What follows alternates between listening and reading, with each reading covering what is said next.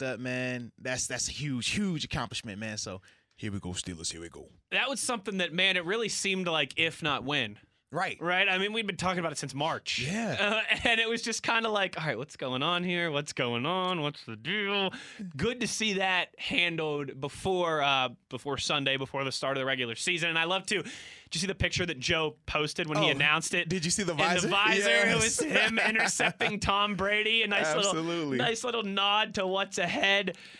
So it was originally reported yesterday, right? 2-year deal, 2-year extension, $22 million, $16.8 million of that signing bonus. And now it's been reported that it's actually a 3-year deal. Yeah, because they carry over the money from this year. Yeah. So for 3 more seasons, including this season, Yep. Joe Hayden will be a Pittsburgh Steeler. Absolutely, which is huge, man. So that locks him up through 2022, right? If my math is correct. This year and then 2 more years? Yes, correct. Yeah. Yeah, and then I think it was just one of those things like Kevin Colbert said, I think it was a week ago. He was just talking about how when both sides want to get something done, when both sides have a common goal, typically these deals get done. And I think for Joe, he knows that he doesn't want to go anywhere else. He's fell in love with the place like so many of us do that come from other organizations. You know, so just having him be here now and having that weight off his shoulder of, okay, the contract is done. Now he could just focus on balling. Now he could just focus on being his best self and ultimately helping the Steelers win a championship this year. For sure. And you know that's what he's got on his mind. Joe Hayden not going anywhere for a while. And as you said it, yeah, it's big. It's the only guy so far that has been Pro Bowl pedigree in that secondary. And now another year, another late August, early September, right? Another close to the start of the regular season contract extension for the Steelers. Last year, Vince Williams and Chris Boswell around this same time. 2 at the year before that. DeCastro the year before that. Cam Hayward the year before that. Well, you know what they say. It's something about when it's close to a deadline, the deals seem to get worked out. I don't know if that's just in general. Don't tell that to the Cowboys right now. Well, I'll even say this because I know from my personal experiences with negotiations here in Pittsburgh, we literally had all offseason to sign an extension, and we get the deal done the day before I'm supposed to hit the market. Like, it's something about when it's that the dying hour, and it's like, oh, man, all right, it's either put up or shut up time. They get the deal done. So, man, shout out to the Steelers front office for taking care of one of their, well, I guess now he's one of their own, adopted into the family. I was adopted. Joe's adopted.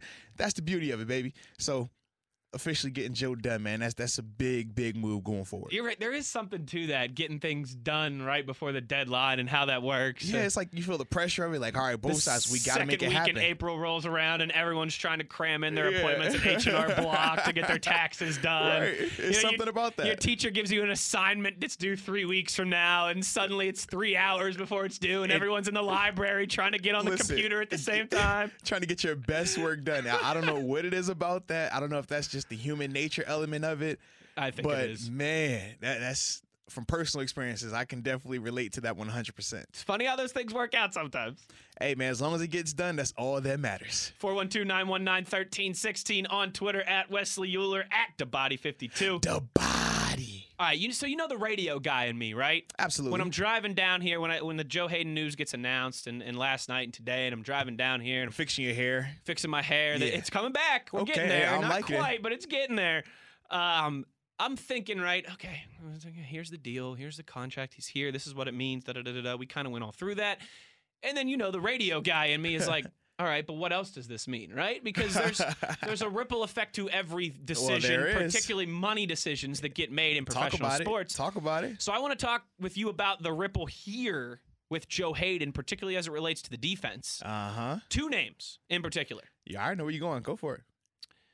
And I think Bud's not going to be one of them. And I know we've discussed this with Bud, so he's not going to be one of them.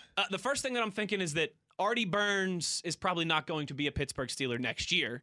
Similar to the conversation that we've had with Bud, that either he's going to have such a good year, he's going to play himself out of your price range, right? Or he's going to disappoint a little bit and you're going to let him walk.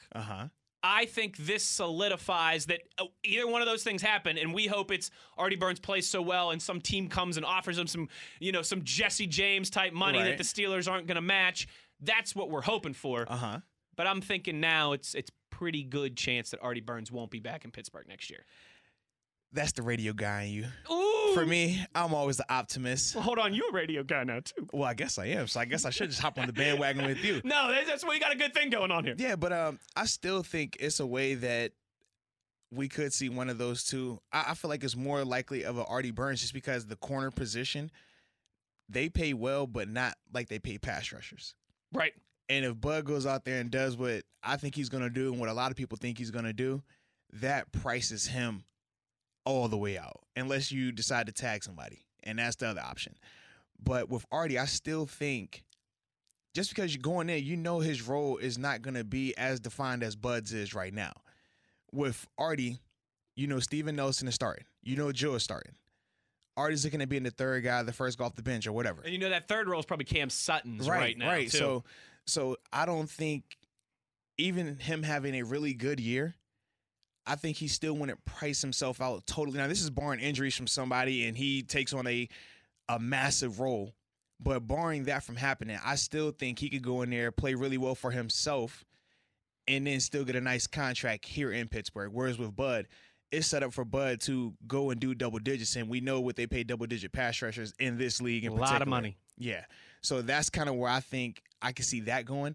And when you look at some of the other contracts that are on the Steelers right now, some of the guys who are making a good amount of money, you really have to question, okay, are these guys going to be here going forward? I mean, it's a couple of guys, like I said, in the linebacker room that have nice-sized contracts that you might see restructures or movement with those positions. I think those are the type of things that if you really look in depth into, that some of that movement could free up some extra money for a deal for Artie if he performs on that type of level.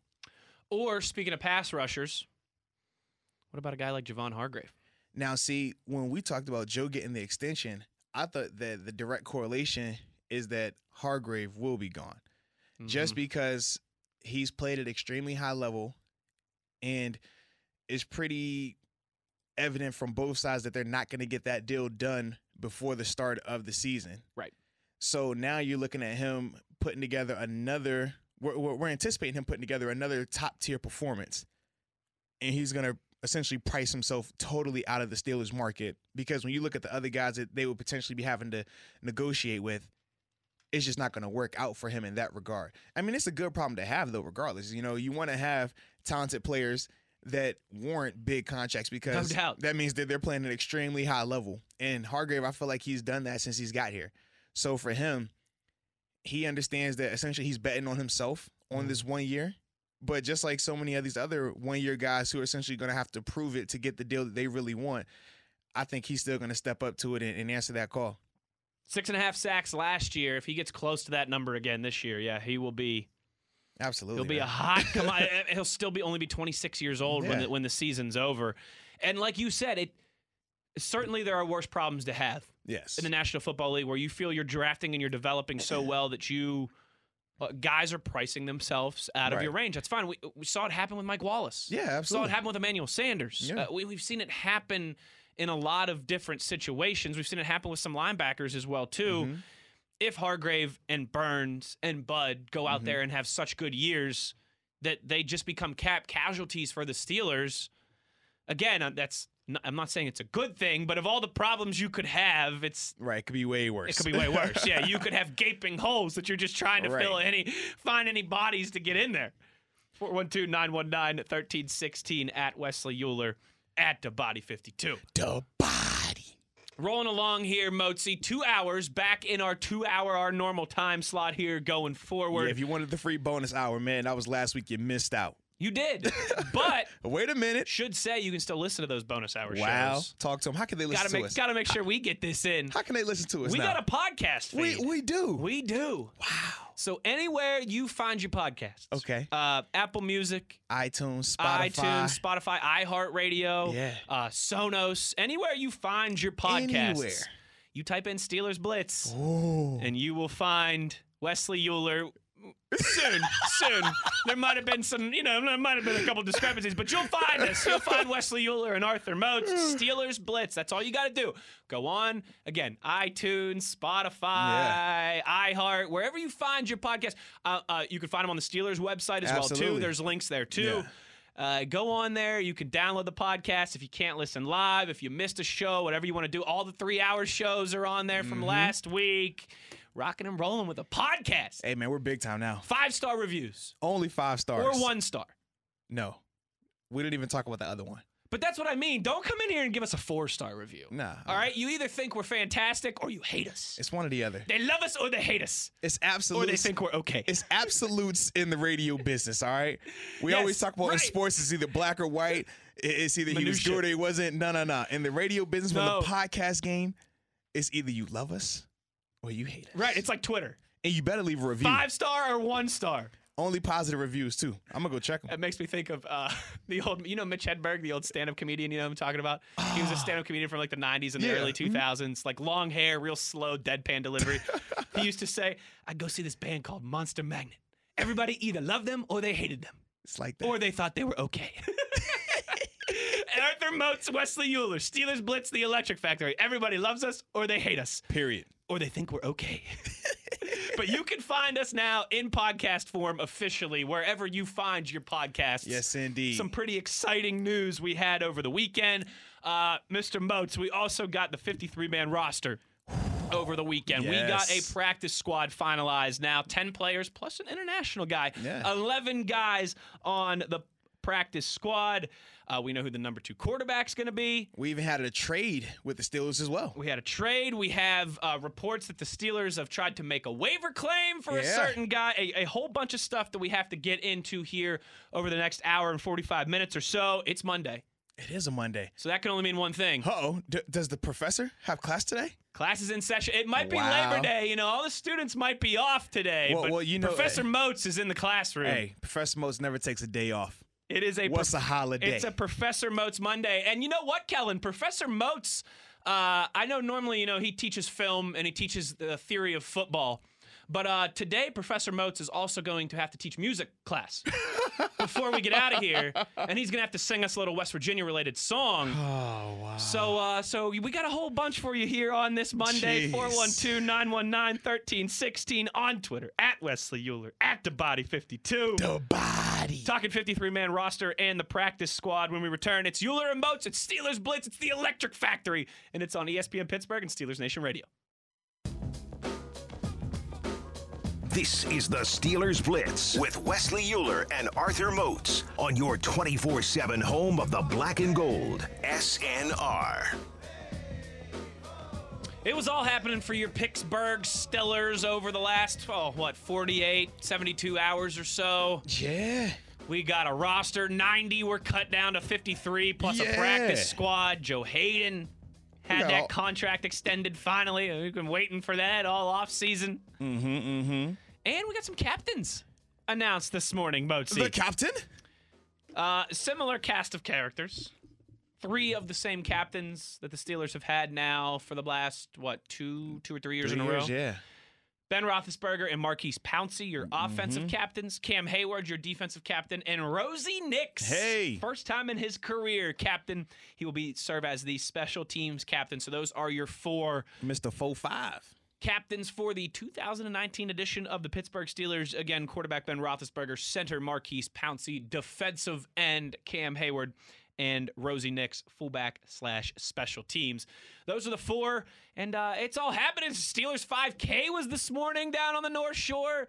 And a bunch of stuff going on in Steelerland. It's a good time to be a Steeler fan, and where else would you rather be than inside the Electric Factory? Talk about it, baby. Come on, man. This is the perfect time of year. It's time. It's actually game week. Whew. I'm so excited. And we got a roster. Finally. 53 of them, plus, like I said, an 11-man practice squad, 10 players, plus an international. That should give away Yeah. one of those guys who's on the practice squad. But let's start with the 53. All right, let's do it, baby. And biggest thing that stuck out to you, Arthur Moats, about the final 53-man roster.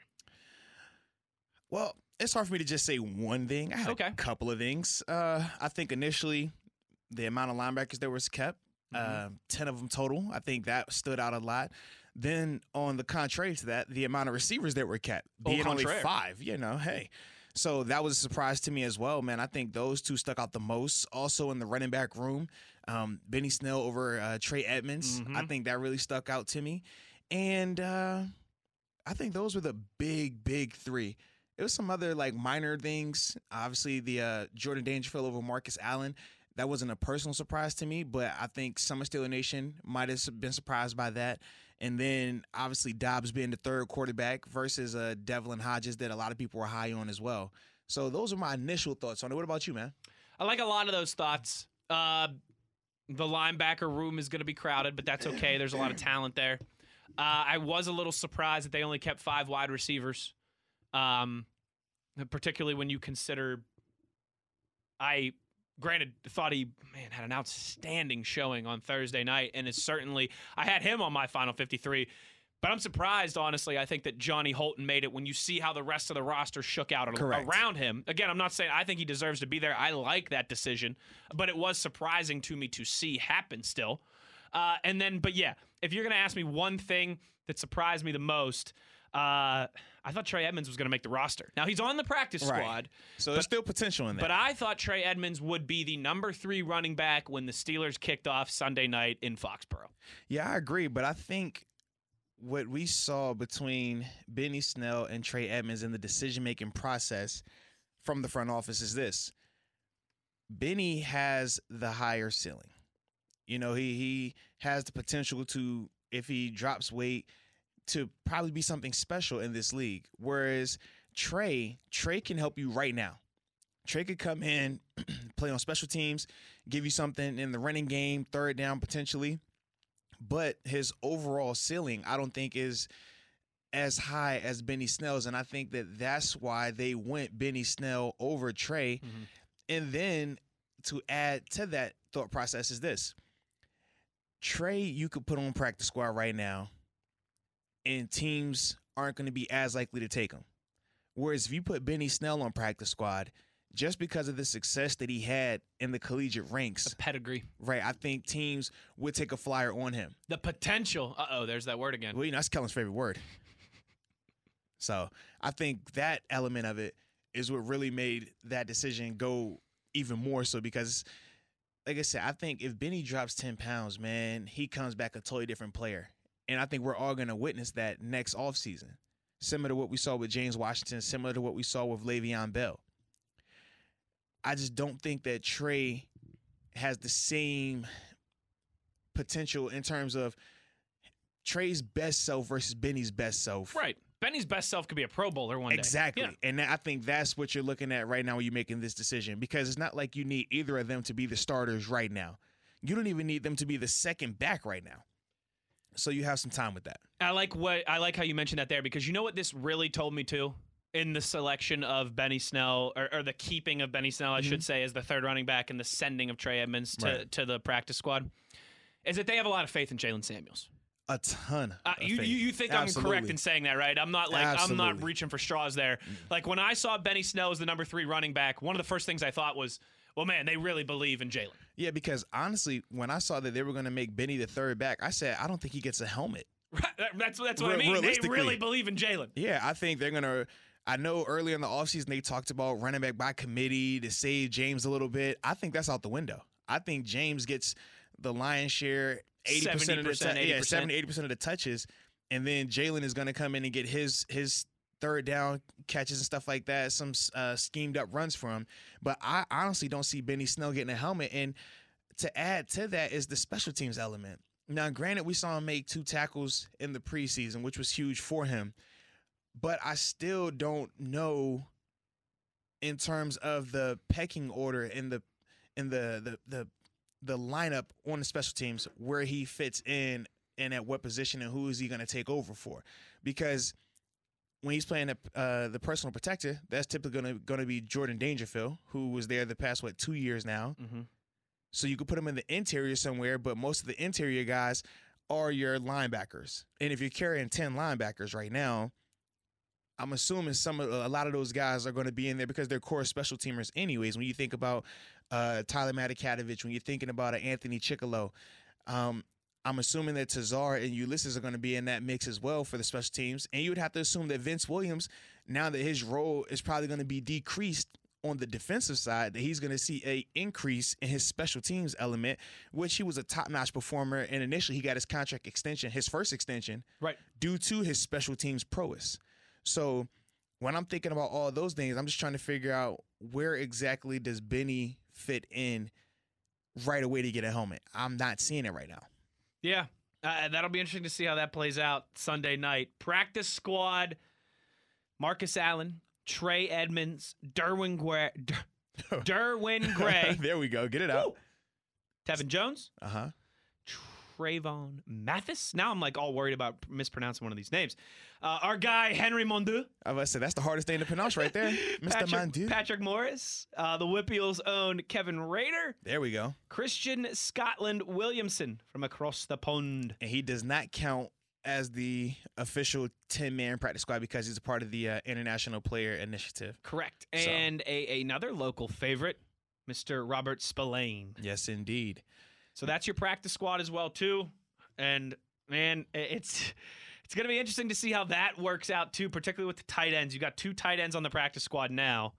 If the Steelers do go out and acquire another tight end this week, which there's been reports that they have tried to do, right? Namely, tried to put a claim in on Cardinals tight end Ricky Seals-Jones, who former teammate of mine, wound up in Cleveland with the Browns. I still don't understand how that works. Waivers during the offseason. Like, shouldn't it?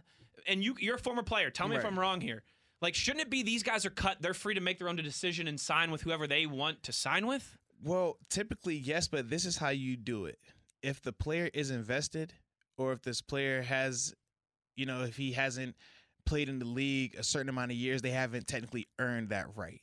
And that's kind of how we always look at it, because in the NFL, everything is based on once you get to that 4th season. Once you get to that 4th season, it unlocks so much more for you.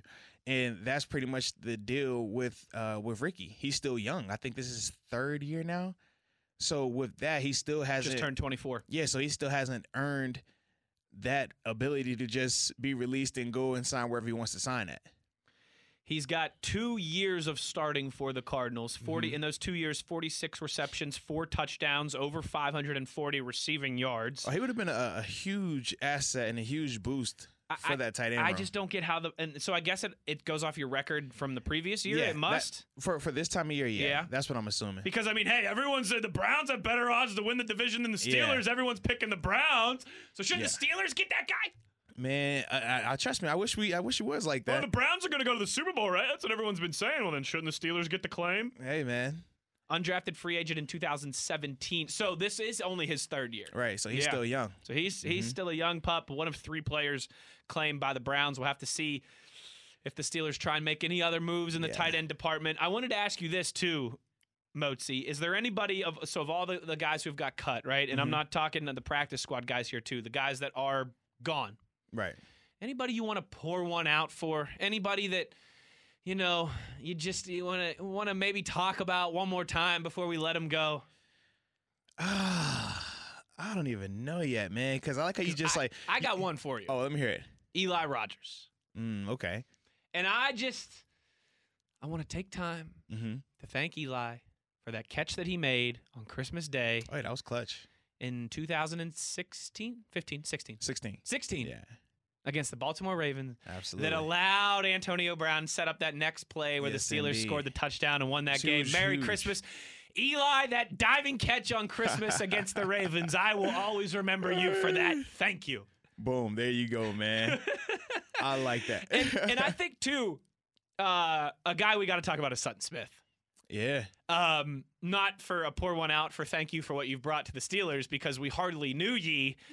But man, when you and I were sitting back in Mr. Rooney's backyard in the South Side in May and June during OTAs and minicamp, if you would have told us, hey, the end of August, he's going to be cut, we would have laughed and said, you're crazy. Right, not even practice squad. Like not even practice squad. I would have been like, yeah, okay. Because there was a lot of buzz around him. He's this jack of all trades kind of guy. Offense, defense, special teams.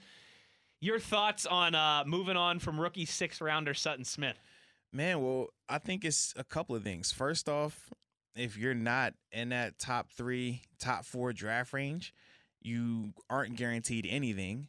The next thing is, you cannot make the club in the tub. You can't miss all of training camp, miss the first 2 preseason games, and then expect to make the roster off of 2 games when you have other guys in that room that are performing at an extremely high level, other guys in that room that have more money invested into them as well. I think all of those things factored into that, and it's unfortunate for him, but hopefully he uses this as an opportunity to motivate himself, and whenever he does land on his feet somewhere else, that he understands the significance of it. It's a similar story to a guy that I played with here as well, Travis Feeney, 6th-round draft pick out of the University of Washington, came in, was hurt, missed a ton of time, and we kept telling him, was like, it's hard to make this roster if you're not out here practicing. It's hard to make this roster if you're not in these games. Yep, it's hard to make an impression if they're not seeing you. Granted, they know what you did. The club in the tub. Right, and it's like, granted, you might have had great success collegiately, but it's different at this level. And if you don't prove to them that you can do it, if you don't prove to them that you can stay healthy, if you don't prove to them that you belong out here, they're not going to keep you. Now, granted, Travis ended up coming back to the practice squad for a little while, but even with that, they still released him again, and then he had another opportunity later on. But it's one of those things that you have to be available. And that's just one of the things that Sutton, unfortunately, wasn't able to do this season. Now, going back to that practice squad, though, man, I do think it's still going to be, like you said, a ton of more movement, man. Yeah. That tight end room, whew. I think even with Christian, he's fine just because he doesn't count against He's your international them. spot. Right, so he's just a bonus player. You always want the extra body. That's good. But when you look at, was it Kevin Rader, for example? Mr. Pine Richland. I feel like if they're able to acquire a tight end that they really like, I think that becomes Zach Gentry's spot. Mm-hmm. And then I think Kevin, Kevin goes. And that's funny you bring that up. We got to go to break here soon, but I wanted to, the next question that I had for you was of this kind of, you got 2 tight ends on the practice squad roster, and Kevin Rader and Christian Scotland Williamson. You got 2 wide receivers in Johnny Holton and in Tevin Jones. Yep. Just kind of who's the most likely to contribute, who's the most likely to not last. We'll get into that when we return. We got some phone calls here that I want to get to. We got some good 53-man roster discussion, some questions on the line. Harry and Juan, stay where you are. We'll get to you, 412-919-1316. Still some open spots on the line. We'll get into some more of this 53-man discussion. Mason Rudolph, officially the number 2 quarterback as well, too. What that means and for him, for Josh Dobbs. A lot of stuff happening around the league. Some big trades. Ton of movement. Still some notable names that are holding out. We'll get into all of that. And you also know it's a Professor Moats Monday on the show as well. 412-919-1316. Also on Twitter, at Wesley Euler, at TheBody52. The Body. Don't go anywhere. We're rolling along with more 53-man talk, and we will get into your reaction when we return. It's Euler and Moats. It's Steelers Blitz. It's the Electric Factory on ESPN Pittsburgh and Steelers Nation Radio.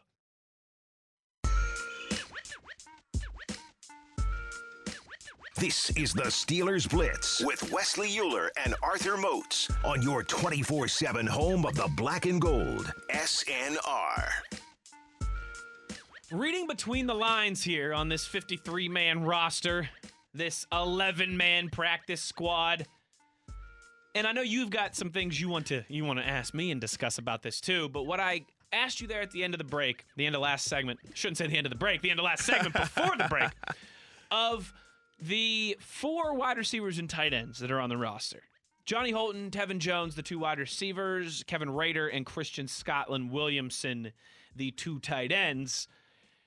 Most likely in your mind to jump up and get a hat this season out of those guys? Because I could throw Trey Edmonds into that discussion, but then I think it'd be a really easy discussion. Right. so just keeping it the receivers and tight ends. Most likely to get a helmet for a game, and then most likely to find themselves being replaced as well, too, if the Steelers do go out and make a move and acquire somebody here in the next couple days. Man, so you're asking all the questions. Now you want to know out of that group of 4 that you named, asking all them questions. Who's going to get bumped up, who won't get bumped up, and then also who's more likely to get gone. Well, all right, let's hop into it then, okay? Come on. Since you want to play Professor this game. Moats. Wow, let me put my my reading glasses on. I think the easiest in terms of who's more likely to be a casualty on the practice squad from that tight end room would be Kevin Rader. I think kind of like what I hinted on, if they're able to bring in another guy, I think Zach Gentry essentially bumps down to that practice squad spot. Mm-hmm. you don't really need to touch Christian just because he doesn't count against what you're doing right now. It's and like an exception to the rule. Right, and it never hurts to have an additional body, especially once you make that big cut, because now you're fishing for guys. Right. You need extra help. If somebody's hurt, You need bodies in practice. And, absolutely. So that's walkthroughs. So that's huge, man, in terms of him being able to do that without counting against the roster. So I think Kevin Rader definitely becomes the most likely to be gone in the likelihood that moves are made on the practice squad. The next answer to your question in terms of who I think most likely to get a helmet. Has to start in that receiver room, man. We talk about Johnny Holton. I think that I was a little surprised that he didn't make the initial 53-man roster, especially knowing how the Steelers value special team aspects and how not only does he help you in the return game, but he helps you in coverage. Mm-hmm. He can cover kicks. He had a big tackle in the special teams game in the fourth preseason game. The speed element, I still think he has potential as a wide receiver as well. So I could see easily with the Steelers only keeping 5 wide receivers initially, him potentially getting a helmet, whether it's with all those other guys still being healthy in that room and they bumping him up, or if one of those guys go down, I still see him being the next man up because of what he brings from a special teams element. You know he's going to get a helmet. And when you're getting ready to prepare for a game, when you're preparing for roster moves, you want to think about the guys who are guaranteed to get helmets. Because if you're the coach, if you're the position coach, the receivers coach, you don't want to call up a guy who can bring a little value in the receiver room, but he's not going to give you any special teams value. And now it's highly unlikely that he even gets a helmet. Mm-hmm. So now instead of me having 5 guys on game day or 6 receivers on game day, I'm going in here with 4 guys on game day. That's a game changer. Mm-hmm. So you want to make sure that these guys bring that value. And Danny Smith isn't the type of coach who's going to just put a guy in a helmet just because. You really have to bring value to that room for him to say, yes, this is the guy that I want you to put a helmet on or not. So knowing that Johnny Holton does have that quality, that ability with him, I think it's him. I think we'll see him up sooner rather than later as well. Want to hit the phone lines here in a second, 412-919-1316. But before we do, I know you during the break there were reading between the lines of some of these practice squad spots. Absolutely, man. As well, too. Absolutely, man. When you just look at the structure of the players, like the breakdown of position. And So we started off with Marcus Allen. Mm-hmm. So we knew it was coming down to him and Jordan Dangerfield. But essentially it's if Cameron Kelly, Jordan Dangerfield struggle, injured, whatever, you know you have Marcus Allen to take their spot. When you look at the running back room, it was Benny Snell versus Trey Edmonds for that last spot. Well, now you know if Benny isn't producing or if one of those guys get hurt, Trey's your next guy. He's there to go. Mm-hmm. When we talk about even the offensive lineman with Derwin Gray, he's another one. If Zach Banner or because he's played some interior linemen as well. Fred Johnson. So Fred Johnson, if one of those guys are having issues or whatever the case may be, well, now he's there. And that's very Tomlin-like because Coach Tomlin is a big believer in the competition aspect. And he will highlight these guys throughout the season in terms of their development on the practice squad to let a guy that's on active roster know that, hey, you can't just assume that you're going to be here. You can't just assume because you're on the opening day 53 that your spot is solidified for this season. You better be getting better every day because these guys are. And in fact, it's almost a benefit for a Marcus Allen, for a Trey Edmonds, for a Derwin Gray to be on practice squad because they're going to get the better reps. They're going to be going against the starting defense every day. Sure. Or, excuse me, the starting offense, depending on their respective positions. But that benefits them a lot in terms of their development. Whereas if you're on the active roster, but you're the number 2 guy, well, you're going against not even you don't even get to go against the starting offense. You're going to go against the practice squad offense. And by the time you really get out there, it might not even be the same group. It might be a sub to that practice squad guy. Sure. So the quality of work that you're going to see is going to be drastically different. And that was something that I would always have to educate younger players on in terms of don't fall into that trap of playing down to these guys. You're on active for a reason. You need to make sure that you dominate this matchup every day because if you don't, then when it's time to make a move, you will be the guy that they make the move against. And that's what you don't want to happen. But I just think about, man, a name that comes to my mind, well, two names that come to my mind off the top of my head, guys who are on practice squad that developed. What's it? Oh, my goodness, I'm drawing a blank on him. O-lineman, Cleveland Browns, Chris Hubbard. Chris Hubbard, yep. Chris Hubbard, B.J. Finney, Matt Fowler. Yeah. All three of those guys, I distinctly remember going against them in practice. And earlier on, we're just talking about how we're dogging these guys. Like, they shouldn't put a hand on you. But because they kept going against the starters over and over and over and over, they developed. They got better. And now you see them on these active rosters. You see these guys getting nice contracts now. So when I'm looking at these players that are on the practice squad now, I'm like, I could totally see that happening because they're going to have the opportunities now. You know who else started on the practice squad with the Pittsburgh Steelers? Uh-oh. Talk about it. James Harrison. Wow. You want to know who was another famous practice squad guy who started on practice squad? Talk about it. Kurt Warner. Wow. Arian Foster. Jason Peters, who could be a Hall of Famer one day. Absolutely. There's been a lot of success. I'm pretty sure Danny Amendola was a practice squad guy for a while. There have been a ton of guys who have come from the practice squad to go on to have successful NFL careers. Definitely. A lot of offensive line, a lot of those Munchak millionaires here in Pittsburgh. 412-919-1316 on Twitter, at Wesley Euler, at TheBody52. The Body. Let's hit the phone lines here now. Let's talk to our buddy Juan down in South Carolina. He wants to chime in on this 53 discussion. What up, Juan? Hey, buddies. How y'all doing this morning? We're well, man. Good to hear from you again. Thank you. I just want to give a shout out to my buddy CR and let him know that I might have been me you saw popping gas when he was riding through the Carolinas. I'm sure he was the one making all the noise about the Steelers. Yeah. Okay, I just want to say that I like the 53. I think we did a good job with the options that we have. And also, I want to go back to Eli Rogers when Ben made that comment back after the Super Bowl, and he texted Switch and said, "Why can't we do that?" I already figured out that Eli was going to be the man now because the Ben is the quarterback, so they're going to go with Ben said. So I like the receivers that we're going with. What you guys got to say about that?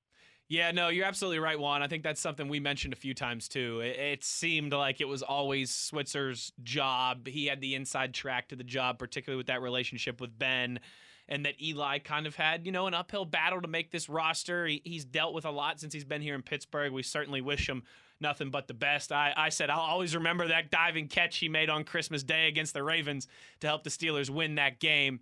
But yeah, if there's a guy that the quarterback is vocally supporting, I think you're going to hold on to that guy almost every single time, particularly when it's a future Hall of Fame franchise quarterback making those comments.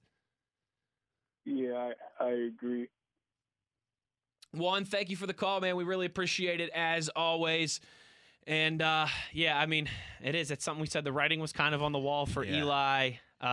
Particularly when you kind of considered that the Steelers had better guys for options on special teams as well, too. Absolutely. And I do think that Switzer, the vote of confidence was the end-all, be-all. Yeah. When you get that stamp of approval from the franchise quarterback, you can't go against that. But you know what you got now, too. Uh-oh. I will say this. I think it should work this way. I think expect a little bit more from Ryan Switzer this year. I do as well. Right? Because if you have the quarterback, if the Hall of Fame, future Hall of Fame franchise, 16-year vet quarterback believes in you that much, all right, well, show me something, son. Absolutely. I agree 100%. And I do think he's going to get the opportunities. No doubt. I do think that he's going to get every opportunity to show that he could be the guy, to show that he can be not only effective in this offense, but be one of the key contributors. And I'm excited for it. When you listen to the people, even former Dallas Cowboy fans and stuff like that, they still spoke highly of him as well. So sure. I think that he's going to play a huge role this year when we talk about the Steelers' success. And I think it's going to happen it's not going to be something that's a gradual. I think it's going to be right out the gate. 412-919-1316 on the phone lines. We got Harry in Texas here. You know what, Mozi? Uh-oh. We got some around the league talk coming up. We got man. Professor Moats Monday. Here you go. And, you're going to have to do some singing here for this WVU JMU result. I thought it was a holiday. Isn't today a holiday? Leave me alone. Looks like Harry wants to chime in as well, too, on some suggestions here. What's up, Harry? So what's going on, guys? How you doing? Mozi, never bet on West Virginia against West Virginia. Yeah. Please. Did you see that game? Did you see that game? Wesley Euler was sweating bullets the whole day. Hey, you apologize. Yeah, you're right. I was sweating bullets. It was like 80 degrees out there in the stadium. It wasn't because of the weather. He was nervous. That He was sounds- biting his fingernails. That sounds like the Auburn Oregon game. Exactly like that. Yeah. That was a good game. Yeah. Absolutely. No, hey, Harry, I was nervous, all right? I don't know if Yeah. you listened to the show on Friday, but I gave Moats 6.5 points. I wanted like 3.5 points. All right. Oh, my God. You don't do that. That's what I'm saying. I followed West Virginia all over the years, and you give West Virginia 6 points. That's just crazy. That's like going out giving Tom Brady a 2-touchdown lead. Harry, I like it. So what should Moats sing the fight song? Should he sing Country Roads before we get out of here? What should it be? I say do Country Roads. Oh, I know that's pretty. That's all right, well, the people crazy. have spoken. Oh, What do you want? Country Roads? You want the fight song? man, I don't want none of it personally. Jeez. Come on, man. A bet's a bet. You're right, and I'm a man of my word. I'm a man of the people. I just love the difference in the expectations that between the two programs. Y'all over there.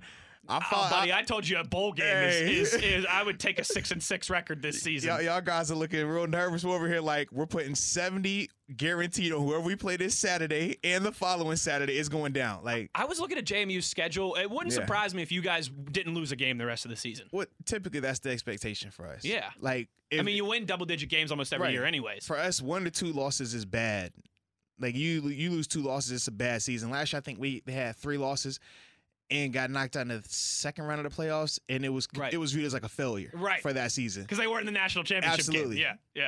Yeah. And I told you this when we walked in. Like, aside from Oklahoma, it wouldn't surprise me if that was the best defensive line WVU sees all year. Like, JMU has 2 or 3 guys in that front 7 who are going to play on Sundays. No, I agree 100%, man. They do a good job in terms of their recruiting, in terms of getting some of the transfer players to come down as well.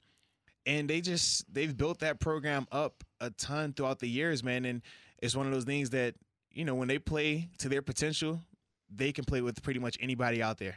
Yeah. And, hey, I think it says a lot that WVU forced 3 turnovers in that game. Right. And didn't have any turnovers themselves and still only won by 7 points. Yeah.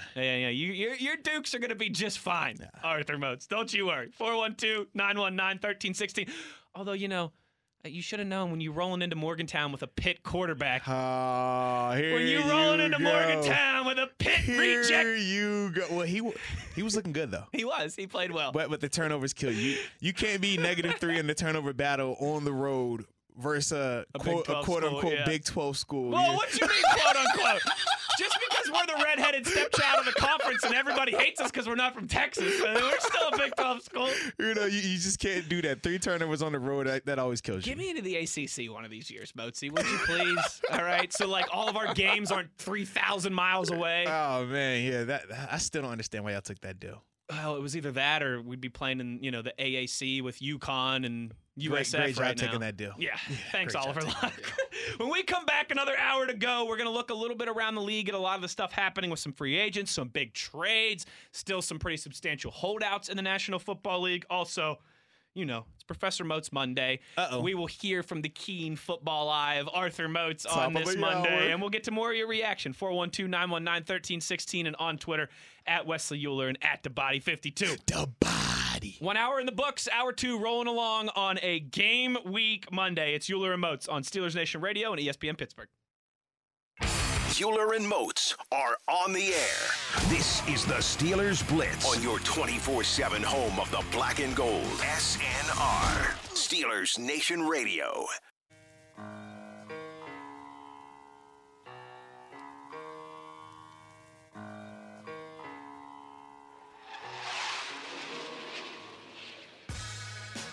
A jam-packed first hour continues here on Game Week, Monday, September 2nd. Woo!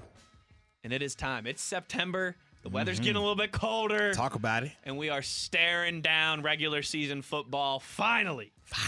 We got a contract extension for Joe Hayden. Finally. We got a 53-man roster. Finally. We got a practice squad. Finally. We got 2019 captains. Finally. We got a podcast feed. Finally. If you missed that news, Wow. we do have a podcast feed. Finally. Just search Steelers Blitz wherever you find your podcasts. You can also get it on Steelers.com. And all of last week is in there. And starting today, going forward. Yeah, That's man. a question that I've gotten a few times is, do you guys podcast? I'm working, I'm doing this during the show. You guys ever podcast anything? Well, now we're official, baby. Official. You can find us wherever you find your podcasts. Again, just search Steelers Blitz. That's Blitz with a Z. Well, Zoltan. okay. Or it's Latin. It is a Monday. And Mozi, during the regular season, we're hoping that usually means Victory Mondays. Well, it better And be. we'll come in here like Johnny Drama on Entourage and Victory! Absolutely. Let them know. Particularly this coming Monday after the Steelers beat the Patriots for the second year, well, technically the third year in a row because we all know Jesse James caught it. But I digress. Bring up But these bad Monday memories. is always going to mean one thing throughout the regular season. And what will that Regardless of results, it's always, and regardless if there's a Thursday night game or a Sunday or be? a It Monday doesn't night, matter. it's always going to be a Professor Moats Monday. Class is always in session, Class baby. is, all of our friends in high school, all your friends from Mars and Moon that you made on Friday night. Shout out. And all of our college-age friends, they might not have class today. They might be sleeping in. They might be hanging out at the pool. I don't know about the weather for the pool today, but they might not be going to class today. Right. But there's always the classroom here. It doesn't matter that it's Labor Day here. Professor Moats Monday. All right, Professor, what do you have for us this Monday, September the 2nd? So, class, we will talk about 3 things in class today. Number 1, the 10 linebackers that were kept. Number 2, Eli Rogers being gone, and what does that mean? And number 3, no injured reserve for Ola. So, Excuse me, Mr. Moats, real quick. Yes, sir. Sorry good to sir. interrupt. Will this be on the quiz next week? It won't be on the quiz, but it will be on the exam. Okay. All right, so take notes. So when we talk about the 10 linebackers, how did they get to that decision? I think the injury element played a huge part when we talk about the outside linebacker room in particular. Ola Adeniyi having a knee surgery. He's in that gray area of he's going to be back before you would want to IR him, but it's not going to be as fast as the opener. So we're looking at maybe a week 2, week 3, or even a week 4. But that's still so much sooner than you put him on injury reserve. You got to wait till week 8, 9, 10. So that was the gray area. That played a role in that. And then also Anthony Chickillo. He missed the final 2 preseason games. We don't know what was going on with him. But those 2 injuries right there played a key role in them keeping those 10 linebackers. The next thing that played a role in that is the special teams element. When we talk about Tyler Matakadovich, Dirty Red, one of the best special teamers in the NFL, it's hard to part ways with that type of productivity. It's hard to say, you know what, let's go with this younger guy, Ulysses Gilbert, over Red, when we haven't seen Ulysses in an NFL stadium in a regular season game yet, do it for 16 weeks. We haven't seen that yet. We've seen that with Tyler. We've seen it numerous years now. Mm-hmm. I think that element alone was the reason why he's here. I think that element alone is the reason why Danny Smith probably went in there and beat on the table for him and let him know that, hey, I need this guy. If you want us to be successful on special teams, I need him. That was the next thing. And the final thing to why we kept 10 linebackers, the preseason productivity. Man, Tazar Skipper, Ulysses Gilbert, they made it virtually impossible for those guys to be released because of what they were able to do this preseason. Tazar, the amount of sacks he had, the big-time plays, then he goes out and gets 2 tackles on special teams. Ulysses Gilbert flying around all on defense, got a blocked field goal, which Coach Tomlin holds extra weight on, especially I remember having a distinct conversation with him about Rosie Nix, the first time Rosie Nix blocked a punt in the preseason. That is major. So those are the 3 reasons why 10 linebackers were kept, not only a combination of active and practice squad, but all active roster 10 linebackers. 10 linebackers Questions. kept, Professor Moats. Okay, I don't know if I have any questions. I just got to make sure, I'm getting all this down. 10 linebackers kept, Big reason why injuries. Ola Adeni, Anthony Chickalo, Tyler Metakevich. Okay, I think I'm ready, Professor Mutz. All right, you can cool. move on. Okay, second topic. Eli Rogers being released. What does that mean? I think it says a couple of things. The first thing is this. They are extremely comfortable with Ryan Switzer. Obviously, Ben has went out and publicly gave him the stamp of approval. I think they're expecting big things from him to start the season and to lean on him, similar to like you see with a Brady and Julian Edelman, or before Julian Edelman when it was Wes Welker. I think that's what they're expecting to see from Switzer. I think that's what they're expecting in that room. The next element, though, is I think they believe that Deontay Johnson can contribute this season right away as well. I don't think that you walk into the season with only 5 receivers if you don't have a certain level of confidence in Deontay Johnson, because it just doesn't give you a lot of wiggle room when you look at how that roster is constructed, especially in the receivers element of it. And when you think about the other 3 receivers, Juju, Moncrief, and James Washington, those are all bigger bodied receivers. So it's only one other guy that can fit the role of a Switzer if Switzer gets injured, if Switzer isn't producing. Where are you going with that? Deontay Johnson is that guy, especially since you did not keep Eli Rogers. Questions? Yes, There we Professor go. Moats. Let's I talk saw about it. Eli Rogers had a tryout with the Dolphins yesterday. I know he was down there yesterday. The tryout might be today, but you think Eli Rogers gets nabbed up by somebody, or do you think there's a chance that he could still be around if the Steelers had a worst-case scenario break in case of emergency type situation with injuries at the wide receiver position? I think that he gets nabbed up, similar to how we just saw with Deontay Spencer getting picked up as well. I think that Eli, he has a unique set of skills in terms of his flexibility in the slot, his return ability in the punt game. I think the biggest thing for him is just making sure that he stays healthy. But I think he could definitely go be a contributor for the Miami Dolphins if they were to sign him. I'm still a little ticked off at the fact that he has to go try out for them, though. I think that his film should speak for itself.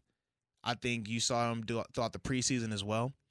But Eli's definitely a guy that I don't see him being around too much longer as far as availability goes.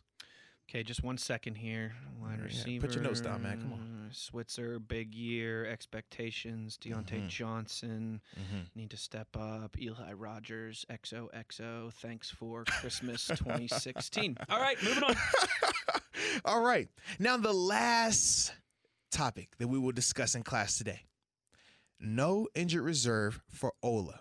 What does that mean? I hinted on it earlier, but it shows that, number one, they know he's going to come back sooner rather than later, which is huge because that bolsters the outside linebacker depth a lot. Right now, going into week 1, we know that you have Bud Dupree and TJ Watt who are healthy. You have Tazar Skipper who's healthy. But Tazar has never played an NFL game before in an NFL regular season. He's going into an extremely hostile environment. With Anthony Chickalo, we don't know why he hadn't played those the last 2 preseason games. There's been a lot of question marks around It's that a lot situation. of question marks, and it's not as if he hasn't dealt with injuries in the past. And in fact, when you think about Bud and TJ, they've all 3 of those guys in some way, shape, or form have injury histories. So that's a lot of question marks around them. With Ola not being on IR, though, you have the flexibility and the reassurance that, okay, within the next 2 to 4 weeks, essentially, he's going to be back. And when he does come back, what is his role? I think he's able to step right in. And like I said, not only does he bolster that room, but he adds that special skill of pass rushing that we've seen him produce with, that we've seen from him, especially in the preseason games that he's played in thus far. He has a natural ability for that. And I think that was a huge move by the Steelers, not IR in him. And like I said, it just lets us know that he's going to be back very soon compared to the contrary if you put him on injured reserve. Okay, so Ola back soon. No IR good. IR would mean waiting till at least, week 8 or 9? Yeah, Professor 8 or 9, Mouse? yes, indeed, yeah. Okay. One other guy, and I think that's it for the big 3 topic points of today, Yes, correct? yes. I don't mean to interrupt, Professor. One guy I wanted to ask your opinion on before we hear the class bell here in a few minutes. was Gerald Hawkins. Came in as a 4th-round draft pick a couple years ago. Seen some good, seen some bad, dealt with some injuries, but it looks like he's moving on now. Yeah, so he was traded to the Tampa Bay Buccaneers. He was, like you said, former 4th-round pick of the 2016 draft. But he goes to Tampa Bay along with the 7th-round pick for the 2021 draft, and the Steelers will be receiving the Bucs' 6th-round 2021 pick as well. So you can see the connection right there between Bruce Arians and good old Pittsburgh still working out. But I like that. I like that move. I think that gives him much more of an opportunity, without a doubt. But also, when we talk about this offseason, he was in the conversation along with Chuks Okorafor and Matt Fowler that we're going to potentially be competing for that right tackle spot. I think that Matt did a good job of starting fast and handily securing that spot. And then obviously Chuks, with the draft position that you selected him at, it was far too much invested in him to potentially release him. Whereas with Hawkins, because he's missed a lot of time due to injuries. He's a year or two older. Yes, it was more so, okay, instead of just flat out releasing this guy, what can we get for him? And I would much rather him have that opportunity to go to Tampa. If you're the Steelers, you're moving up from a 7th-round pick, you're getting a 6th-round pick in that draft now. So that helps you out a ton as well. And it's better than, like I said, just washing your hands and not getting anything in return. Right. But then if you're Hawkins, when we talk about the Steelers' offensive line, how stacked it is and the depth associated with it. A lot of capable bodies in that room. Right. For the Steelers, they're fine. But for Hawkins, now he gets a legitimate opportunity to make a case for himself, to potentially crack a starting lineup, especially down there in Tampa Bay with the offensive line that they have. So that's very beneficial for him. So that was the one thing that I felt was a good trade for all parties included. It's still only 25 years old, still young. 4th-round pick of the Steelers in 2016. Missed the 2018 season due to a injury to his knee. Played in 5 regular season games and started 1 in 2017. So certainly, again, a guy with a little bit of pedigree. It's not like he was an undrafted guy or out of LSU, left I think it was his junior year out of LSU. So, and again, still relatively young, 25 years old, and yeah, it is. I mean, we've talked about this a lot. It's been one of the things that we've discussed many times on this show. The Steelers, in a lot of ways, especially if you compare them to the other 31 teams around the league, particularly like 28 of those teams, they have an embarrassment of riches almost at the offensive line position. It is. We've said before, I think the Cowboys and the Eagles have offensive lines that are, in the same discussion as being a very good unit like the Steelers. Right. There's some teams in the National Football League that, man, you talk about the Cardinals, you talk about the Browns, like they don't have a guy that would get any playing time for the Steelers. Like they're starting guys. I tell you, every time you say that with the Browns, man, I'm not gonna let you talk about my guy, Chris Hubbard. Well, he's a Munchak millionaire though, so he doesn't count. So cool. Just put some respect on my guy, man. Come on, man. I'm just trying to knock Cleveland down a peg. All this love that Cleveland's been getting. Someone's got to knock them down a peg. You're right.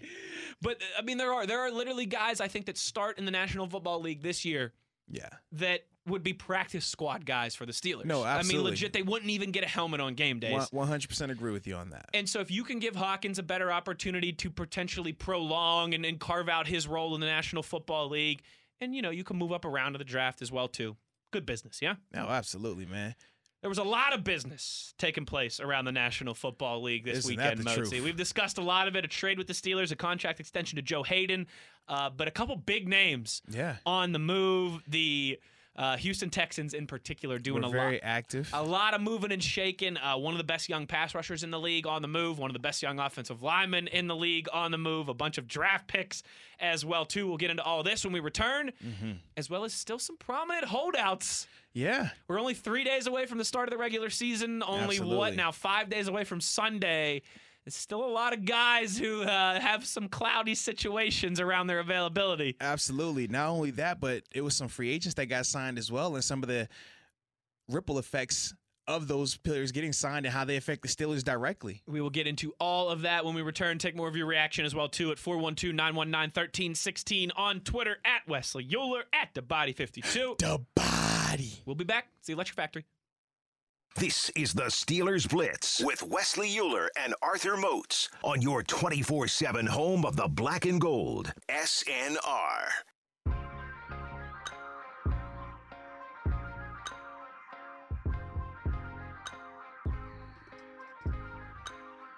There's a lot going on in the National Football League. There's a lot going on with your Pittsburgh Steelers. It's week number 1.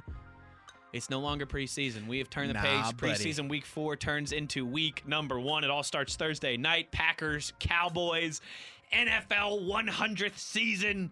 And, of course, the real soup du jour. Uh-oh. The real entree of the weekend Uh-oh. is Steelers, Patriots, Sunday night in prime time. And we're just breaking it all down here, having some fun. Arthur Moats want to look around the league a little bit at some of these trades. And there was a doozy that took place in the NFL over the weekend, that's for sure. Jadeveon Clowney, of course, a lot of uncertainty about his status with the Houston Texans all offseason. Was he signing an extension? Was he franchise tagged? Was he going to get traded? If he was getting traded, Seattle was interested, Miami was interested, Philadelphia was interested. Well, it finally happened because, again, you know how these things are. Everything just gets close done to the deadline. Everyone's like, oh, it's week 1. We better get this done now. We got to do it. So let's start with the Clowney trade specifically. Clowney for Jacob Martin and Barkevious Mingo, 2 linebackers for Seattle, and a 3rd-round pick. Martin and Mingo are capable players. They're B-level players in the National Football League. I mean, pedigree, too, when you think about Barkevious Mingo, former first-rounder out of LSU. Sure. Like, I don't want to make it seem like I'm poo-pooing those guys. And I do realize there's a lot of, like, whoever went out and traded for Jadeveon Clowney was going to have to pay him and give him an extension. Correct. But I was still a little surprised that it was just 2 linebackers and a 3rd-round pick to get this guy. Again, I know there's the whole contract situation there, and I know he's not Khalil Mack. Right. But just last year, right, we saw Khalil Mack go for 2 first-round picks and sign the biggest contract ever. I was just a little surprised. I thought it would be a little bit more for Clowney. I personally wasn't. Okay. When we think about Khalil Mack is a generational player, a generational talent. Like I said, I realize that Clowney is not Khalil Mack. With generational productivity, Clowney has been very up and down, and that is a direct correlation to why Houston didn't want to give him the deal that he was searching for. I think that Houston understood we need to move him. Otherwise, you run into the same situation that the Steelers ran into last year with Le'Veon, where you have this lingering over your head in terms of, is Jadeveon ever going to sign the tag? Is he going to come back? What is he going to be like when he gets back? I think all those things factored into it. And if you're Seattle, I looked at it like this. You're not losing out because essentially if earlier in the offseason they had Frank Clark, who they gave the franchise tag to, and then they recently traded him. So they had a hole in terms of their pass rushers anyways. So if you were going to franchise tag a pass rusher and pay them anyways, I would much rather pay Jadeveon Clowney versus a Frank Clark. And it is a 1-year rental, but if things work out and they have success and say they do make a nice run into the playoffs, well, now Clowney is going to be a lot more likely to sign an extension there as well. So all of those things factored into that decision, I think. And that's why I think for both sides it was pretty fine because Houston, they're at least getting something versus if Clowney just sits and then just leaves, then you don't get anything in return. You lose a top talent that was homegrown for you. So that's kind of how I viewed that trade. Okay. Okay. You makes sense to me. I got to think Russell Wilson's pretty excited about this trade, huh? Absolutely. Pete Carroll pretty excited about this trade, huh? Absolutely. And if you're Jadeveon Clowney, you're excited too because I know people might say, well, what makes you think that he will sign long-term with Seattle when he didn't want to do that with Houston? It's a different level as a player. The team that drafts you, if they don't believe in you, if they don't want to give you the contract you want, okay, I'll go get it somewhere else. Right, so you view it as disrespect, and you're saying, you know what, I wasn't going to play for that franchise tag in Houston because I felt I deserved the contract extension. You guys were where we started at. But if y'all don't want to do that, I'm going to go take my talents and show it somewhere else. So I will play for that tag in Seattle and prove to not only Seattle but the rest of the league that I warrant the big contract extension. And I think that's his mentality as well. So, yeah, he's going to have a big year this year, I have a feeling. I do too, man. And one of the things, too, we saw when he was in Houston, it kind of took them a little while to figure him out, decide how to use him, how they were going to deploy him. They asked him to do a bunch of different things before I think they finally found his niche. Correct. I think Seattle is going to know that niche, and they're going Yeah. to put him in the most opportune situation from day one. Absolutely. And that Seahawks defense, Right. it's already You talented. got Bobby Wagner behind you. You got KJ Wright, who's had 100-plus tackles 4 seasons. Like, yeah. dude, Yeah. it's everything you need right there set up for him to be successful. And then to take it a step further, I mean, you look at that division, some of the offensive lines that he's going to be facing Right. looks kind of good for the man right now, man. He's going to be doing a little feasting a little bit. Absolutely. But, man, just staying with Houston right now, they were extremely active in the trade market. Not only did they have the big trade with Seattle, but then with the with the Turned Miami around and Dolphins, made another big deal.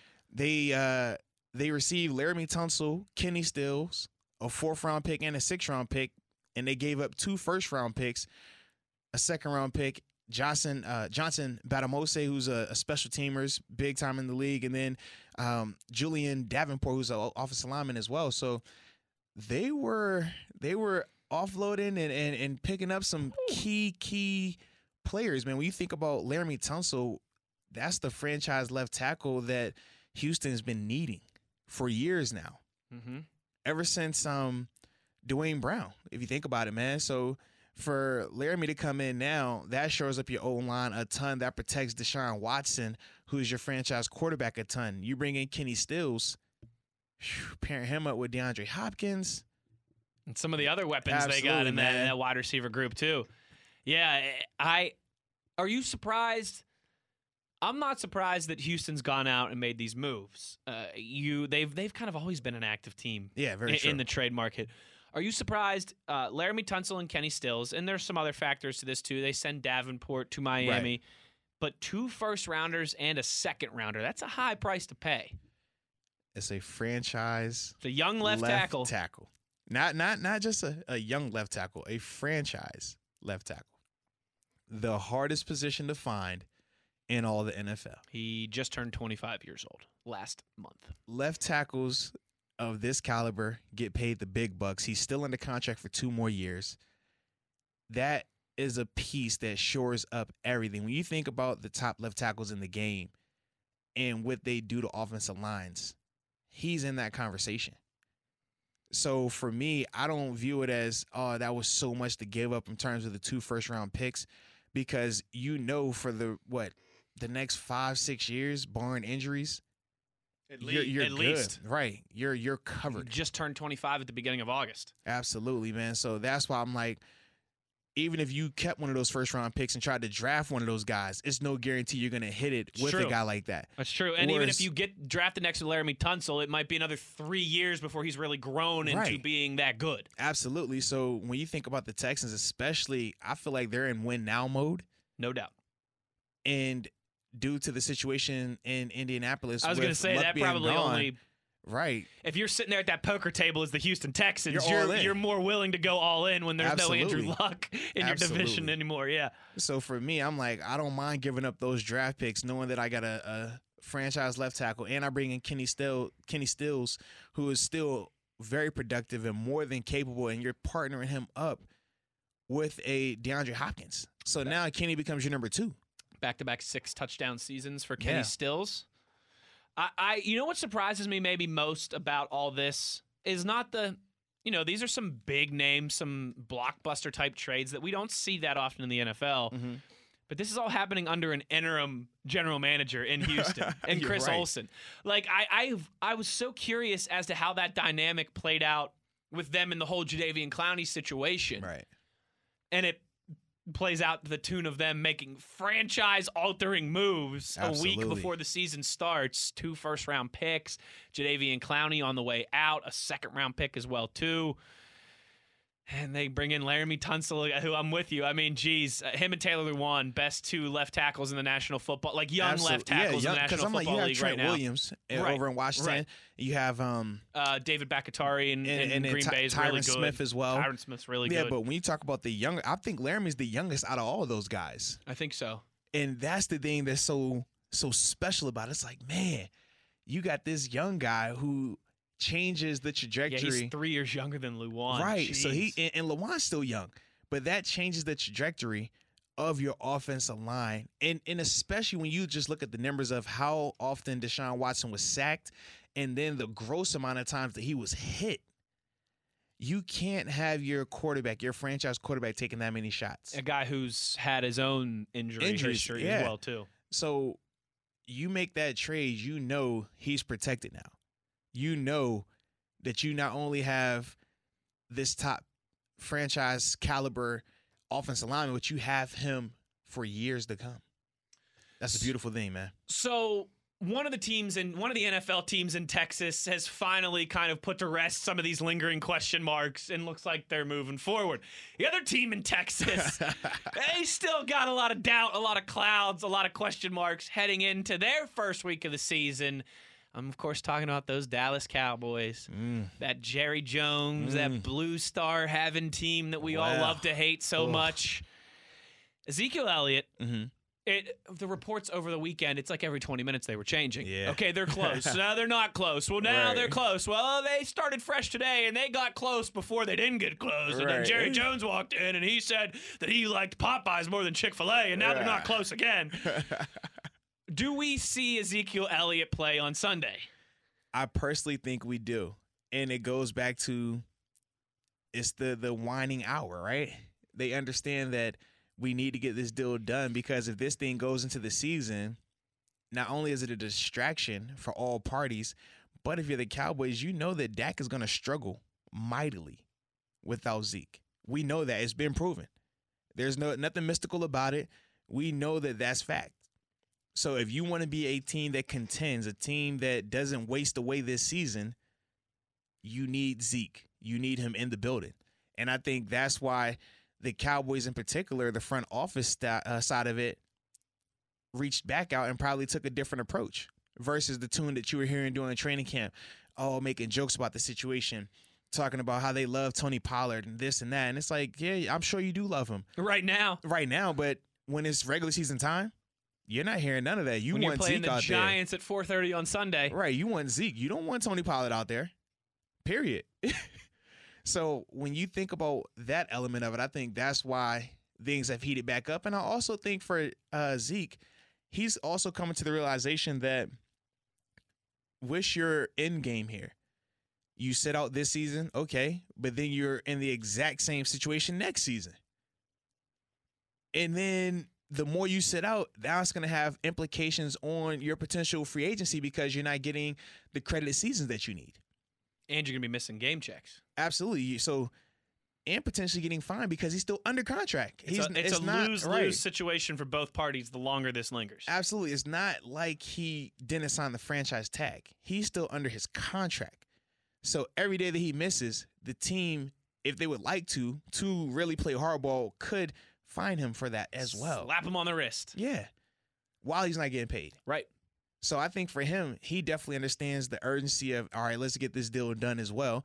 But in putting it in context that he's not going to just take a crappy deal. Sure. But I think he understands that, hey, I do need to get this deal done.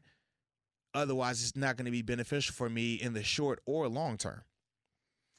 It's an interesting week, man. I'm interested to see how this plays out. We got to talk about Melvin Gordon, too. Some other free agent moves. Still one more segment to react. 412-919-1316 at Wesley Euler, at DaBody52. DaBody. On Twitter.com. When we come back, we'll wrap up some of this around the league discussion, talk about some free agent, some waiver wire claims, some moving and shaking there as well, too. And we got some bets to shore up on. Oh, here you go. Arthur Moats is going to do a little singing before we get out of here. And he had his first go-round, Arthur Moats did, at fantasy football. Yeah, man. This past weekend. I want to ask him how that was. You know, he's on the other side now, Arthur Moats, and fantasy football is one of those things that's on the other side. I wonder where Ezekiel Elliott went in your draft. Ooh. We'll talk about all of that when we return. Again, one more segment if you want to react. 412-919-1316 on Twitter, at Wesley Euler, at DaBody52. DaBody. We will wrap up the show and hear from music teacher Professor Moats. Chill. Before we get out of here, it's Euler and Moats. It's the Electric Factory. It's Steelers Blitz, and it's on ESPN Pittsburgh and your 24/7 home of the Black and Gold, Steelers Nation Radio. This is the Steelers Blitz with Wesley Euler and Arthur Moats on your 24/7 home of the Black and Gold, SNR. About 10 minutes away from here in Arthur Moats. Flex those golden pipes right Easy, here. big fella. Easy. Right here on Steelers Nation Radio. Listen, as a professor, you gotta wear multiple hats, and unfortunately, music class needs a teacher today. I don't even want to talk about it. 412-919-1316 on Twitter, at Wesley Euler, at TheBody52. The body. Also, in case you missed it, news. We got a podcast. Oh, Holla. well. You can find it wherever you find your podcast: Apple, Google, iTunes, Spotify, Sonos. It's on there. Just search Steelers Blitz. That is how you will find us. We'll also get some links up here on Twitter for you good people as well, too. And another piece of some housekeeping Steelers-ish related news that we should make sure we share. Hines Ward Yes. has been hired full-time by the New York Jets. Reunited with one Lev Bell. Mm-hmm. Well, Yeah. I don't know how much Well, reuniting there is there, but no, that's good to see for Hines. Obviously started as a coaching intern there, right? And has Yes. now been hired as part of the staff. So good for him. That's awesome to see. Don't give him too much. Don't give him too much good info there, Hines. Very true. Particularly week 15 or 16, whenever it is. Yeah, we don't need those problems. Yeah, come on, Hines. Double agent Yeah. for us on those days. Come on now.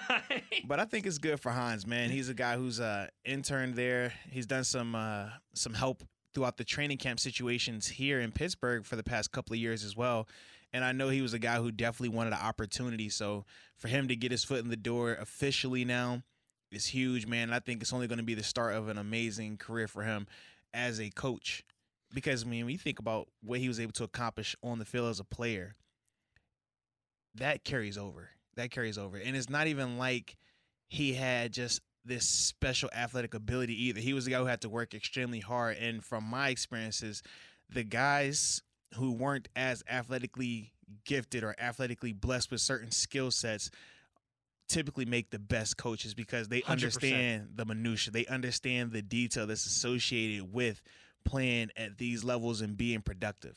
So I think that's going to go a long way for those guys. It's 100%. I'm glad you said that too. Like, I think Hines Ward is the perfect type of guy to have as a coach, if that makes sense. Like, he had a lot of success in the National Football League. He's a guy with pedigree. He's a Super Bowl MVP. But yeah, he didn't come into the league, like Julio Jones as the next great one who's just a physical freak. Or even as a Calvin Johnson. Yes. Yeah. And you alluded to it. It's those type of guys. A lot of times you've seen it, and there's certainly exceptions where guys that are talented freaks go on to be good coaches too. Very That's true. not what Yes. we're saying. But a lot of the worst coaches we've ever seen We're extremely talented players. Wayne Gretzky is maybe the worst coach ever in the history of professional sports, ever, and he's called the Great One. Right. You've got the same thing in every sport. There's just examples upon examples of it, and I did like how you made sure to point that out because I do think Hines Ward's cut from that cloth of could be a fantastic head coach. Absolutely, Or man. just, positional coach, coordinator, wherever he ends up one day. But it's good to see him get that opportunity for sure. Just, again, help us out at the end of the season there, and we'll call it even. Yeah, man. What color does your heart bleed, baby? Yeah, cut open Hines' skin. It's not green blood in there. Nah, bruh. A couple guys that I wanted to ask you about here first before we wrap things up, and I want to hear about your first ever fantasy football draft. And, of course, we got some debts to pay here, too. I want to know, Melvin Gordon, is he the next Lev Bell? Is he going to play this year? Will we see him traded here in the next week or so? Or you think there's a chance that he could sit out the whole year? He could at least sit out the first few weeks of the season. What do you think's going to happen here with Melvin Gordon? I think a trade definitely becomes highly likely just because the Chargers have officially gave him the okay to search for a trade partner. I think the biggest thing is going to be what are the Chargers willing to allow him to leave for in terms of what type of draft picks, because that running back position in general, it has lost a lot of value. Now, granted, they're the new wave. When you think about Lev Bell, when you think about Ezekiel Elliott, Ty Gurley, all of that helps out. Melvin Gordon. Right, but the thing that is still hurting Melvin right now is his team feels as if they really do not need him, and that's due to Phillip Rivers' on-field productivity and the comments that he made. Then you factor in if you're another team, how much are you willing to give up for him when you look at Jerick McKinnon, I think his name is, Yes. San Fran, Yes. who just got put on IR with a knee injury. Where you think about Ty Gurley, who last year at the end of the season had the knee issues and he didn't look nowhere near that potential again. So you have to ask yourself, if you're another team, what are you willing to give up to acquire a Melvin Gordon? These are all the things that are going to be happening. But I still see that trade happening before I see the Chargers giving him some type of extension that is going to make him, happy enough to come back. I don't see that happening. Another running back that you weren't teammates with, but similar organization. Oh, yeah, I'm man. sure We crossed connected. paths with. Yes, indeed. A guy that, don't ask me about him. See, I like him. I don't. I like him a lot. LaShawn McCoy, has he got anything left in the tank for the Kansas City Chiefs and reunited with his buddy Andy Reid? Without a doubt, I think this is a great move for Shady. The situation in Buffalo that he was there for offensively was toxic. His best season was when he was there with Tyrod Taylor, and even then, that offense wasn't a threat from a passing standpoint. I think when you look at last year with Josh Allen being a rookie, he struggled. He struggled mightily. The offensive line was very, very bad. And I think all of those things factored into him having a poor season last year, factored in with some of the injuries that he sustained. But by him going to Kansas City, being reunited with Andy Reid, where it's clear he had some of his best years with him. Then you factor in he's with arguably one of the top young quarterbacks in the league in Patrick Mahomes. And just an offense that's got playmakers all over Tyreek the Hill, place. Travis Kelce. Their O-line is a lot better than Sammy the Bills' Watkins. O-line. Sammy Watkins, just across the board, offensively, it's a better situation. And you know that Shady can still operate at an extremely high level in space and in the running game. And he's going to get both of those opportunities because you cannot pack the box versus Patrick Mahomes' offense with Tyreek Hill out there, with Travis Kelce out there. So he's going to get numerous opportunities. And I think he walks in and is the day one starter since he's gotten there now. I don't think it's anything that keeps him from being the guy. Wouldn't surprise me. I picked him up in fantasy. And I was look at that transition. That's just where I was going with this. I bet you he's still available out there in a lot of fantasy football leagues. He might be a sneaky little free pickup there. I took him in with the 10th, right around the time where they announced him signing his contract with the Chiefs. I was like, oh, you know what? Bam. Love it. It's funny. I drafted Kenny Stills around the same time, right when it got announced. I was like, all right, he's going to have Watson throwing on the ball. Right. He's going to be flanked by DeAndre Hopkins. Yeah. I was like, yep, I'm taking him right now. Yeah. So I want to know, Arthur Moach, you had your first fantasy draft this past weekend. Your thoughts, your observations of the fantasy football lifestyle. Yeah. You got your first draft in the books. It was welcome fun, to the man. other side. I appreciate it. It was a lot of fun. I felt like a little Kevin Colbert as I was on the clock. You know, we had 1 minute and 15 seconds. Some of my opponents wanted it to have a little less time for the picks, but you know what? You got to take time when you're picking greatness. And that's kind of how I looked at it. But, man, you were probably one of those use the full 2 minutes for every single pick, didn't you? Well, I was close to that, yeah. Because you never know. I had to talk to my war room. You know, Kevin Colbert doesn't just go in here and put a pick in 30 seconds into his pick. No, he waits a little bit while he's on the clock. Even if he already knows, he has to talk to the position coach. He has to talk to the scouts. He has to talk to the head coach. I had to go through my group, my trusted, my trusted colleagues in my war room to make sure I had the right pick. Yeah. But I think, man, my squad sounds like a winning squad with a beautiful Steeler flair to it as well. So, yeah, man. So you're gonna be Arthur Fantasy Football Moats this season. Yeah, man. I got my Steelers up there. Juju, Vance, Mr. Chris, I believe in the Wizard Boswell. Ooh. I got me some nostalgia from my old school Buffalo. That's where I started. So I got the Bills defense, Shady McCoy, Devin Singletary, who's their running back up there now that Shady's gone. Where did Zeke go in your league? Do you remember? He went top 5. Okay. Yeah, he went top 5. I think he went 6th in our league. Yeah. So, like, I was pegged to take him at 2, but I still didn't want that situation on my hands because it still was before all these, hey, it's looking like it's going to get the deal done. So, for me, I was like, I don't want to play that game, especially after Le'Veon's situation. So, I went Alvin Kamara. I felt like that was a safe bet right there. Yeah, without a doubt. Without a doubt. My first round pick in our fantasy draft we had this past weekend was Joe Mixon. Okay. Got him at the back end of the first round. I think he's going to have a big year. Yeah. Particularly. Who are your receivers? Tyler Boyd. Okay. Held a pit. Yeah, I got Tyler Boyd. I knew you loved Now Pitt. you put me on Sammy Watkins. Okay. Trying to think. But yeah, those are my two starters, Tyler Boyd and Sammy Watkins. I got a good running back group. I got Joe Mixon and James Conner, end of the first round, beginning of the second round. So I got Patrick Mahomes in the third round, which I know it's maybe a little high to take a quarterback, but it's Mahomes is still sitting there. Yeah, you gotta get him. I was too tempted to do it. See, for me, my receivers, I went Juju Smith-Schuster. Yeah, I had to keep it Pitt related. Keenan Allen because of what he Pittsburgh related, not Pitt related. Oh, excuse me. Had to go Keenan Allen because of what he did to us last year. Wasn't a fan of it, but I had to respect it. Josh Gordon, now that he's officially back in New England, minus Gronk. Julian Edelman obviously having an injury. I think that he gets some numbers. Alshon Jeffrey in Philadelphia. Yeah, that's a good bench receiver to have. Yeah, absolutely, man. With a healthy Carson Wentz, I think that's going to be good. My running backs, Alvin Kamara, went Sony Michel. I think that, he's going to be used a lot up there, especially, in the passing game. So definitely like that. And obviously, like I said, I got Shady McCoy coming off the bench. Got Devin Singletary, who's essentially taking on Shady's workload in Buffalo. And then my quarterbacks, I got Aaron Rodgers, baby. It's a good one to have.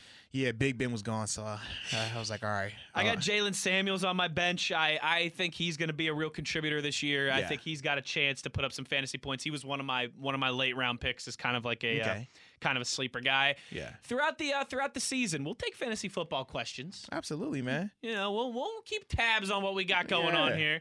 Maybe we'll have to get an SNR league going one of these years that we can have. Maybe next year, all the show, Tunch and Wolf and Matt and Dale and you and I, and we'll get Kellen involved, and we'll get Crowley and Tom Absolutely. involved. That could be Loser has to shave their head and let Arthur Moat sign his signature on it. Okay. Yeah. How about that? Boom. But we had a little bet from something that happened on Saturday. Come on, man. We ain't got no time for that, man. We still got 3 minutes here. We got plenty of time. Hold on, we got other stuff to talk about. Pull the lyrics up. You're trying to tuck your tail after all week you were talking about, JMU opens with some team, some Mountaineers. Listen, I either want you to apologize Never. or I want you to sing Country Roads. So which one is it? I will be singing. I don't apologize to nobody. Yeah, that's right. It's what you get for having that Pitt reject Ben DiNucci try and roll into Morgantown. So real quick, before Arthur Moat sings Country Roads, it was still a victory Monday for your boy. So just let me get it off my chest.